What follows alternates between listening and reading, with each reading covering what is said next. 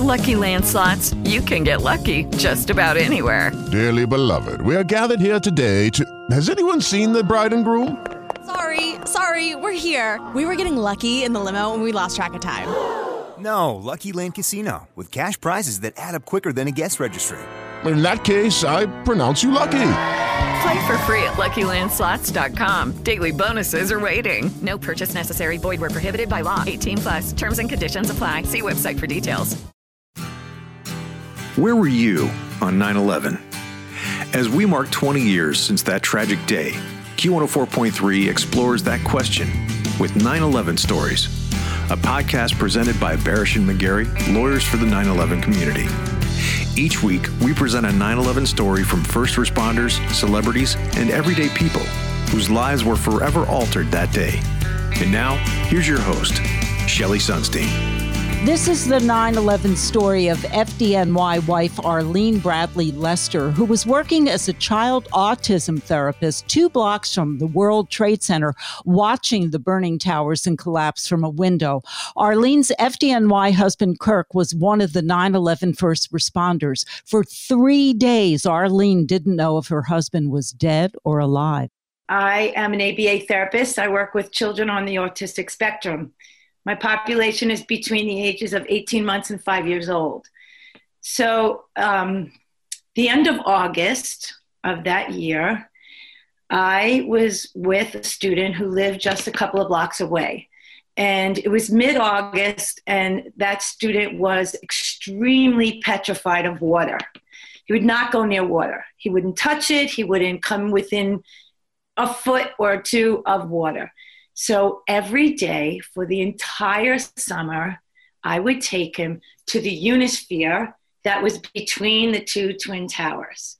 And we would try to inch our way a little bit closer and a little bit closer to the water that was at the bottom of the Unisphere. There was a big wall around, like a round wall that people would sit on during the lunchtime, and they would eat their lunch and be out in the sun and enjoy, their moment. And so every single day of that summer, I would bring him there and we would try, and we would not be successful, but maybe we'd get an inch. And I'm talking, we were like a lot of feet away from it, and he would be like, no. So by the time the 3rd week of August came, he was, pretty close to the Unisphere, maybe 15 feet away. And that was amazing. We're talking about a little, 2.5-year-old boy. This is success for him and I.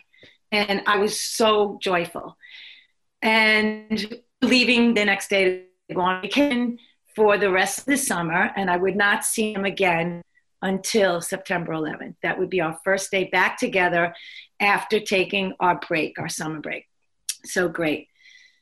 So it's 9/11. The morning of, and I'm on the 6 train, and I'm coming down into City Hall, the stop, Brooklyn Bridge, and the train is stuck, and it's stuck, and it's stuck, and it's stuck, and I am freaking out because I'm late. I'm late for work. I'm excited to be with this kid because I know that this day is going to be the day. We're going to touch the water. It's going to be great, and he's going to be successful. Now I'm stuck under the bridge, under the tunnel in the subway, and looking at my watch, I'm like, okay, come on, let's go. And finally, the train, rumbles along so slowly, and we get out, and the door opens, and I explode out of the train, running up the stairs. But I noticed that there's so many people in the subway coming towards me at that time in the morning.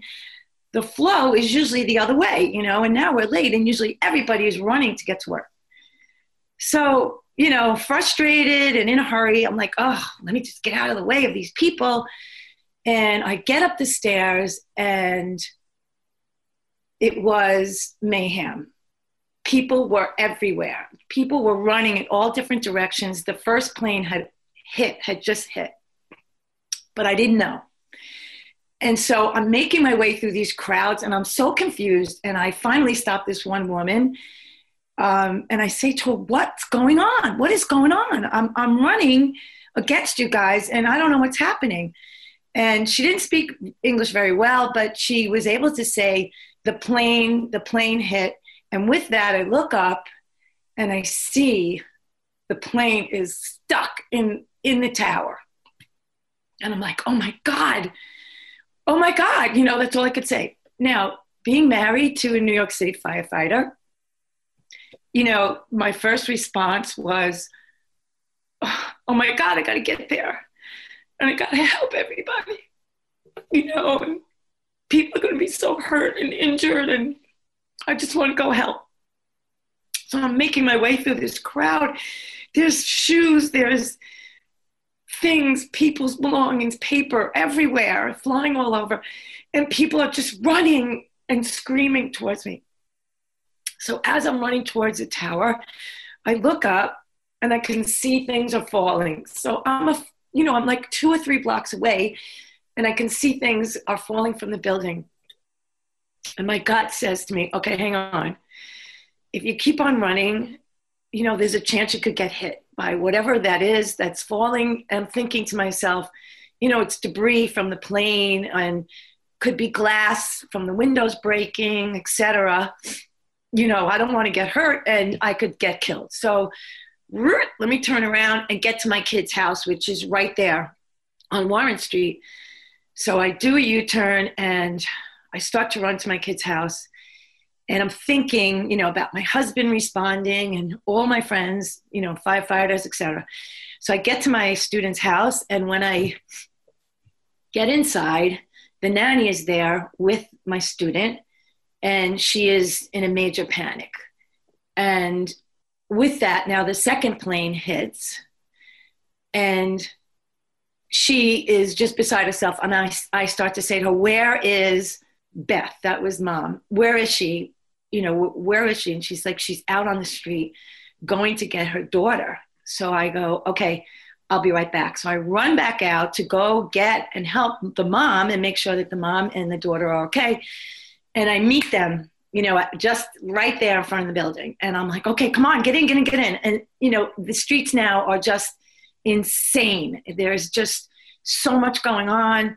The planes are both in there, the fire, everything. I come back upstairs, and, at that time we had beepers and flip phones, and my beeper wouldn't work because, not knowing, the Verizon tower had been knocked out.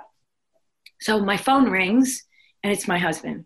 He knows exactly where I am. He knows I'm right there, and he's screaming at me, get out, you have to get out. And I say, I can't, it's like the end of the world down here. There's just stuff everywhere and things are happening. And I go, the poor guy must have had a heart attack and hit the tower. And I think that maybe the other plane got caught up and hit too. And he's like, what are you talking about? This is terrorism. Turn on the TV. And as I turn on the TV, I see the Pentagon get hit. And my heart goes to my stomach. And I'm like, oh my God. I think about where I am. City Hall is right there. And, my thought was like, what's going to be next? Are they going to hit the City Hall? Are they going to hit the Empire State Building? Like, what's happening? What's happening? So as I'm talking to him, he asks me to explain to him what I can see. So, to a firefighter, the color of the flame, et cetera, means things. It's all scientific. So I'm telling him that, the color of the flame is very orange and it's white at some points. And he's asking me, what floor do you think it's on? And so I kind of visually make an idea of where I think it is. And I said, I don't know, maybe it's like up in the high 80s, 90s. I'm not sure. It's at the top of the building. And with that, I hear the tone of the alarm in the firehouse go, and I know that he has to go. And he goes, I have to go, and just hangs up. And now I try to do therapy with my student. His bedroom window faces the towers, so I can see everything. I'm very close, and I can see the flames. I can see the planes, the smoke, things falling. I can see everything. And I'm trying to focus and do therapy with my student, but I'm extremely obviously distracted. am worried because I know my husband is on his way there. And at one point, I just realized that, this is ridiculous and I can't focus. I can't do this therapy with my students. So I stop at that point and I start to look at the building and I see the edges of the building start to bow out. And I see the beams bending outwards. And I start to scream, oh my God, the tower's gonna fall. And I can see, them straining the opposite way. And I can hear, I'll never forget that sound. I can hear the steel like groaning almost, because it was straining so much, I guess against all the weight of the building. And then suddenly it just pancakes in front of my eyes. The whole thing just collapsed. And it was the sound, I'll never forget. It was like that eerie growl of the steel. And then all of a sudden it was just like the biggest rush. And then I just hit my knees and I started to cry and scream, oh my God, all of my friends are gone, And so I ran to the living room and this big ball of dark smoke was coming towards the window of the apartment that we were in. And so I said to everyone, get down. Because, in my head, I didn't know what was going to come through the window, with the force of that collapse, who knows what steel or whatever. So I grabbed everybody. We all got down and covered our heads. And the room was so eerie. The room went dark, pitch dark for like what felt like forever. And it was probably, I don't know, a minute, whatever. And then slowly the light came back into the room and we were okay and nothing came through the windows. But I got up and I took my finger and I swiped it across her windowsill and my hand was covered in dust that had been forced through the window. And I said, okay, guys, we have to start to think about what we're going to do. We have to get out of here. This is not good. And then you could hear the recordings in her building through the PA system, I guess. They were saying, evacuate, everyone needs to be out of this building by this time. And there'll be no water, there'll be no electricity, there'll be nothing. Everybody needs to get out.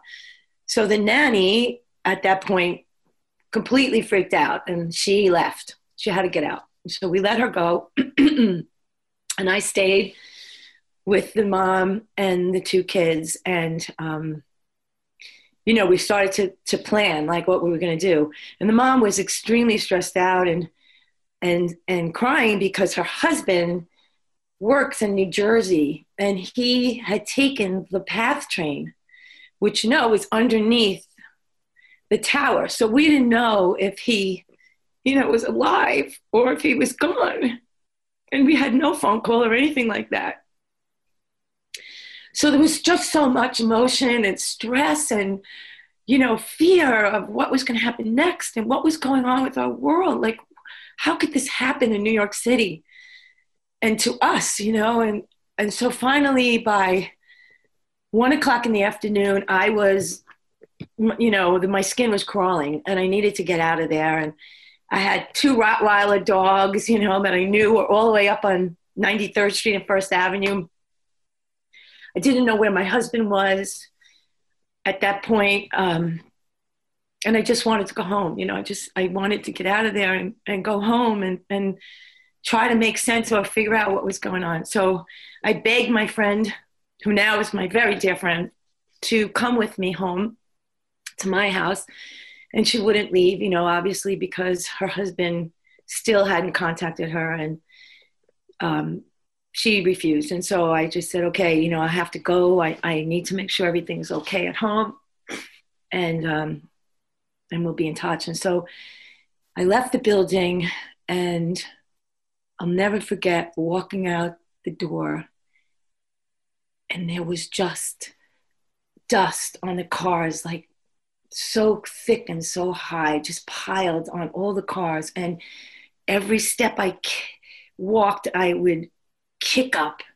Dust would just kick up around me, and it was just silent, eerie silent. And I turned around and I looked, and I saw that image that you see on the stamp that later became, a stamp, postal stamp of the tower, just the piece of it stuck in the ground, and all the debris and all the smoke at that point, was just pouring up, and clouds of smoke and dust everywhere. And I was sobbing. I just, you cried uncontrollably because it was so surreal. Your brain couldn't figure out and make sense of any of it. It just was like, what is going on? What happened? At the same time, again, I knew that many of my firefighter friends were gone. And so I turned around, looked at that image, and then I turned around and I started to make my way north, and I got to the corner of her block, and I went to turn left for some reason, which didn't make any sense because that would be going west. And I don't know, I guess I wasn't really thinking. And boom, this soldier was there. And he had a machine gun in his hand and all his gear. And he just started yelling at me, go north, go north. And I was like, okay. And I turned around again, and I saw the image again of the building, of the tower, the pieces and the crumble. And I just pushed myself forward going north. And I literally cried the whole way. And, with Lucky Land Slots, you can get lucky just about anywhere. Dearly beloved, we are gathered here today to... Has anyone seen the bride and groom?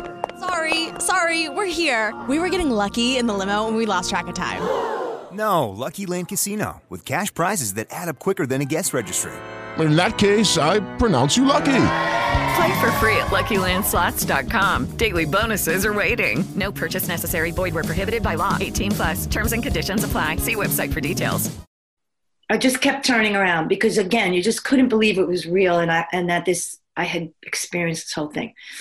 So I'm walking north, and as I'm walking, the black planes that they used were flying over, and so I could hear that, and I would look up and I could see them, and they were so low, they were really so low, and it was just so unnatural in New York City for us to have all this military and these planes flying so low. It was so scary, and as you walk, you were just so fearful because you didn't know if people were going to pop out and, shoot you or what. So I kept walking north, and I hit maybe 23rd Street or somewhere in the 20s. And I needed to use the bathroom so badly. And so I came upon this church. It was just there. And this priest was sitting outside, and I said to him, Father, please, can I go in? And he was like, of course. And he had water, and going in the church, I thought, it would only be me. I was like, okay, I'll go in. And I got in the church, and the church was packed with people.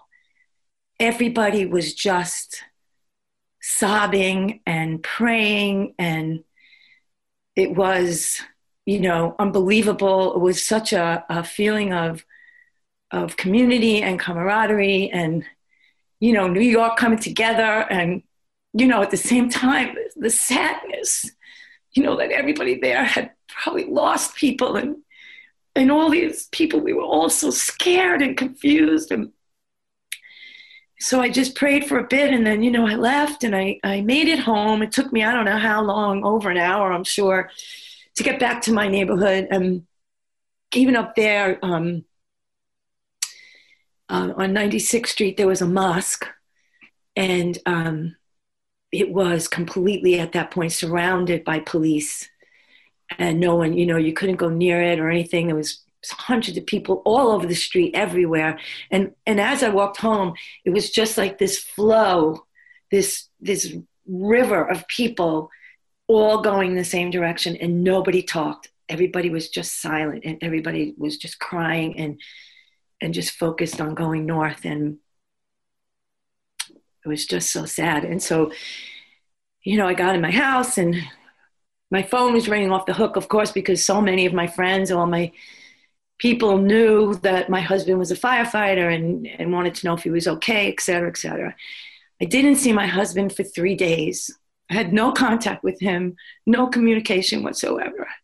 I didn't know if he was alive. I didn't know if he was okay or anything. And I would walk my dog to the firehouse because it was up on 102nd Street. He worked at 43 truck, and I would go there because that was my home, my second home. Those were my people, my family, those guys.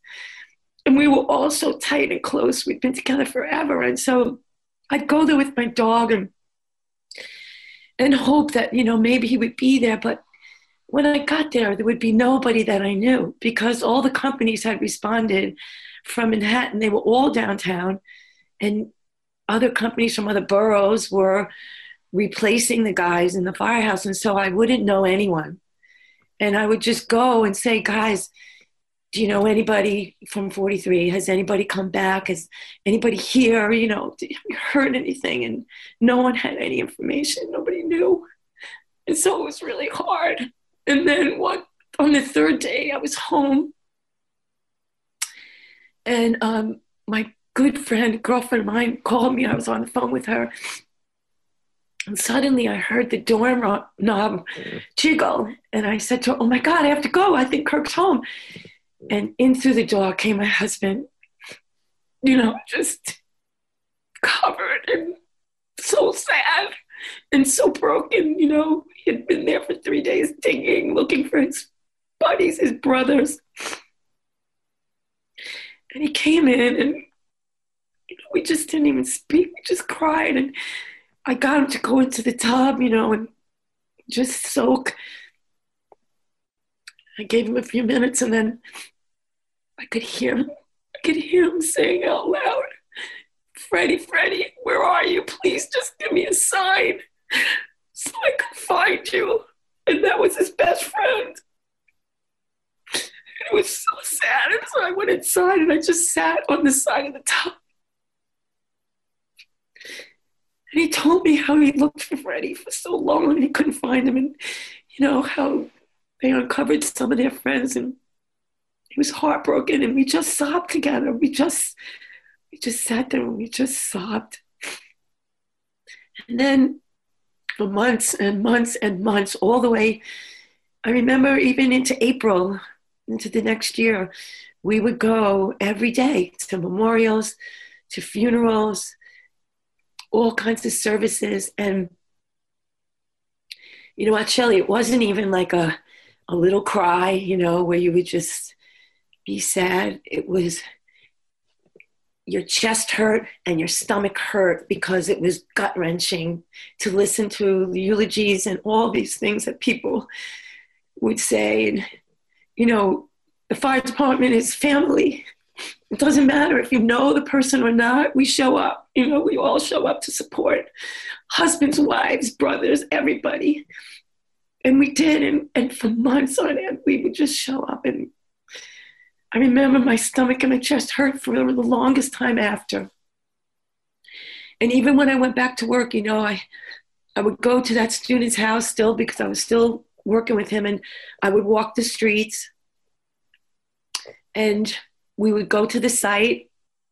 And I would just look and watch. And you just shake your head in disbelief. And I would see all the bags and things that they had hanging from the fences that were measuring the air quality. None of us were covered. We didn't know anything, and we believed what everybody was telling us, that it was safe. And we were all inhaling this air. And, all these years later, 20 years later, we've lost so many friends from 9/11 related illnesses and weird things. And we just, a couple of years ago, lost our friend Jimmy from 9/11 related brain cancer. We visit him every day till he didn't even know who we were anymore. until he was gone. And it doesn't end. And to say that it's 20 years, to me, it feels like it was yesterday. It just doesn't leave you. The feeling doesn't leave you. The smells don't leave you. The sounds don't leave you. The pain, the crying, the sorrow, the loss. And still to this day, you meet people that you don't even know that just say, yeah, my dad was there. My dad got killed.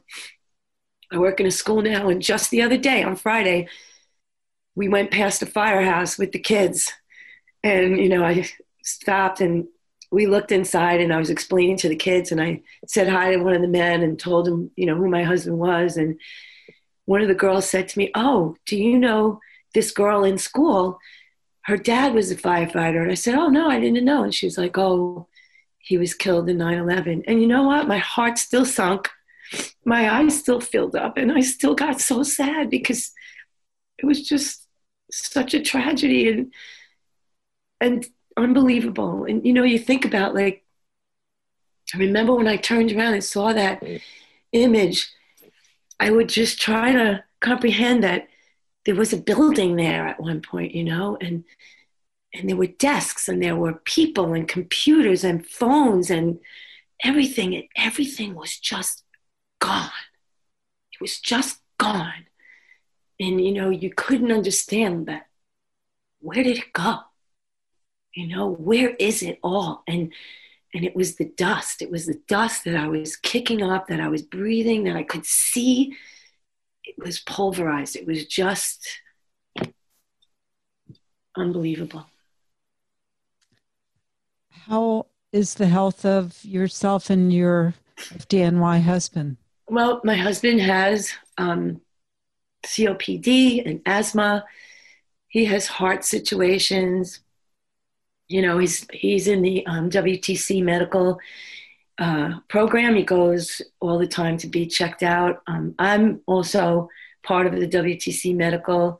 I suffer from severe GERD. I've been hospitalized for it like 3 times.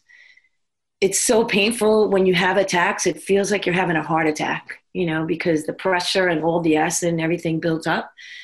I have sleep apnea. I have sinusitis. And I have, terrible, terrible memories, that haunt me sometimes, around 9/11. It's really hard for me. Sometimes I wish they would just make it a Memorial Day, so we all didn't have to go to work, where we could just respect and be quiet and silent and think about and remember all our people that we lost that day and what happened to our country, I've been down to the memorial on 9/11 myself. I made the choice one day to go in there by myself. It was not a good choice, trust me, because the recordings, I could hear my friends talking, who are no longer with us. And I could see the pieces of the trucks, and I could see all the walls covered with my friends' photos. And it's very, very hard, it's really hard to go back and see all that and hear all that and experience it again, and then the beautiful memorial that's outside, it's just an empty hole, they're empty holes now. And you just can't believe. I think about that day, where I was there with my student and how big, I remember thinking and feeling, wow, this Unisphere is big, but these towers are really big. They're so massive, and you could just feel their presence, And so being there and experiencing all this, it just was crazy. And your student, Beth's child, how? I just spoke to him the other day, and my goodness, he's not a child. He's a grown man. He's 22, I think, now. And we're not allowed to call him Jackie anymore. His name is Jack. And he's great. He's great. He's a student at Pace University. Of course, he's online now, but he's doing really, really well. He's a high functioning, and he doesn't have memory of it. Her daughter does, because she was older, but Jack doesn't have any memories of it at all. Maybe that's a good thing, but her daughter does, and she's late in her 20s now. So she was definitely affected by it for sure.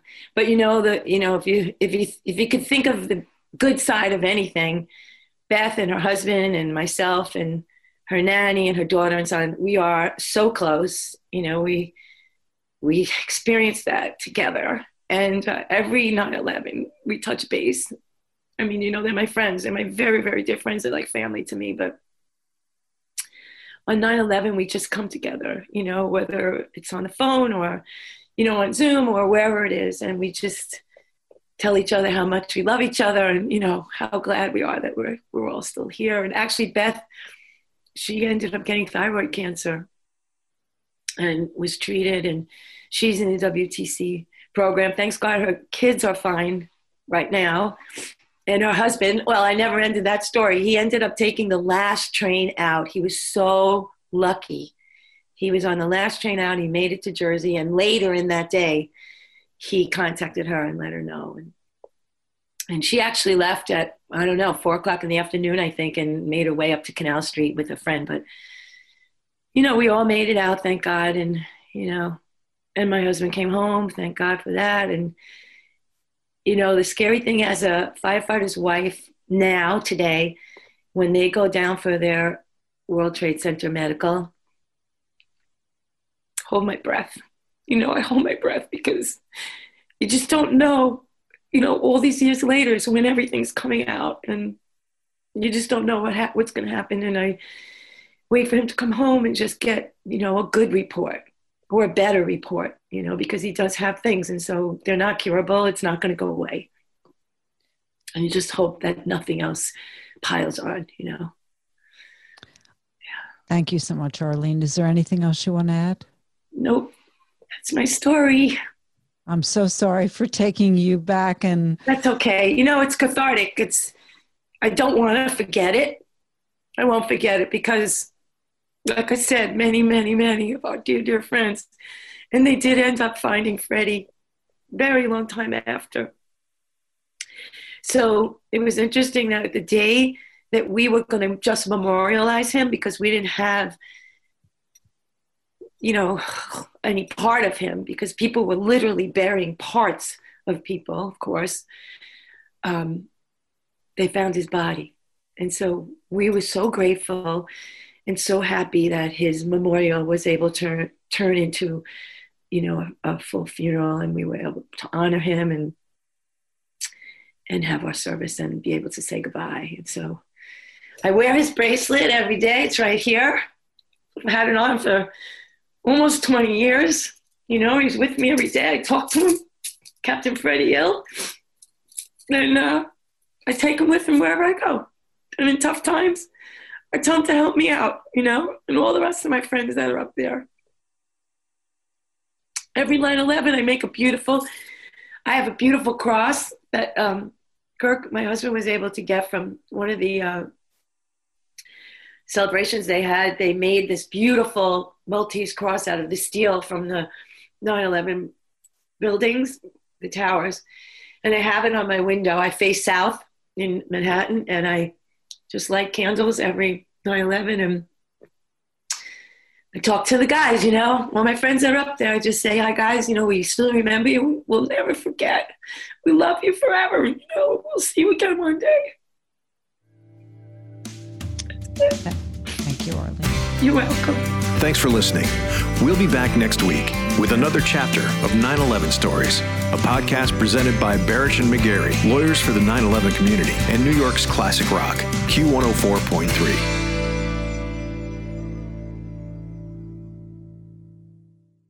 Hello, it is Ryan, and we could all use an extra bright spot in our day, couldn't we? Just to make up for things like sitting in traffic, doing the dishes, counting your steps, all the mundane stuff. That is why I'm such a big fan of Chumba Casino. Chumba Casino has all your favorite social casino-style games that you can play for free anytime, anywhere with daily bonuses. That should brighten your day a little. Actually, a lot. So sign up now at ChumbaCasino.com. That's ChumbaCasino.com. No purchase necessary. VGW Group. Void where prohibited by law. See terms and conditions. 18+.